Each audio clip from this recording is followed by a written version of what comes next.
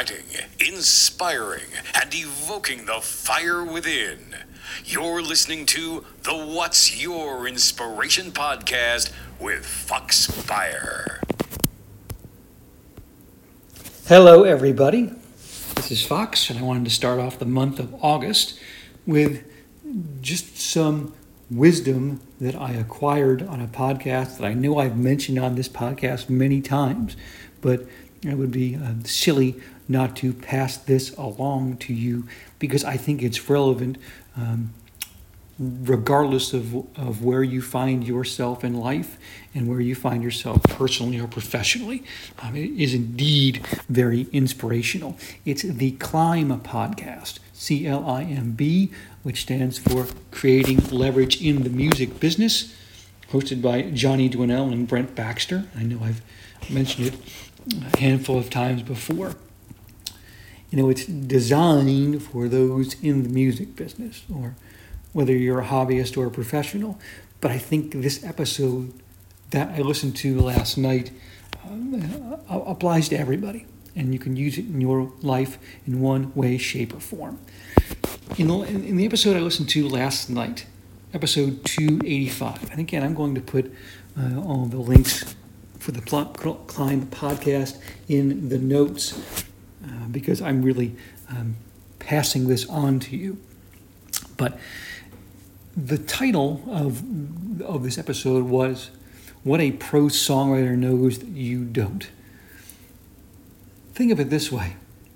If you want to be the best you can be at what you do, these mindsets that they offered on the podcast last night will surely be relevant to you. And as I go through them in the next 5 minutes or so, I'll use examples that maybe I've mentioned on the podcast as well, just to make connections. Number one, right? To be a pro at whatever it is that you do, you have to endure. Rejection is part of the game. An example I can use that maybe you've heard before is the story of Dewey Bozella. Dewey was jailed for over 30 years for a crime he didn't commit. And day after day, he wrote letters to lawyers proclaiming his innocence that were rejected until one day a firm did not reject him. And he just moved on from there. But that was after thousands and thousands of attempts. Realize rejection is part of the game. Number two, regardless of what you do, relationships are a part of it, and they're a very, very important part of it. Okay? The story of Terry Fox. He ran 3,339 miles across Canada, but he didn't do it without a team, whether it was his brother, whether it was his parents, or his friend Doug, who followed him in a van throughout his journey across Canada. More relationships equal more advantages. 3, to be a pro at whatever it is you do, you have to be disciplined. Okay? Some kind of routine, day after day after day, with the goal in mind. DJ Gregory, right? What was his goal? He wanted to walk every hole of every course on the PGA Tour for an entire season. So day after day after day, his routine was get up and put 7 Band-Aids on my toes to get ready for that walk. Okay? Be disciplined, and routine is one of the things that you can control each and every day. Number 4, you must always seek to be relevant. An example that I've mentioned on this podcast is that of Jim McLaren, right? Jim went to an Ivy League school, an athletic, good-looking young man. Upon graduation, a few days after, he's in New York City on his motorcycle. He gets hit by a New York City bus. And as he said, ultimately all that happened was he lost one leg from just above the knee.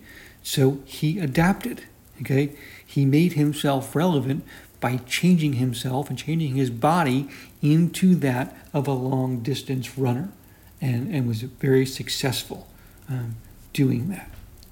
And finally, have an objective. All right, you've endured, you have relationships, you're disciplined, you found a way to be relevant.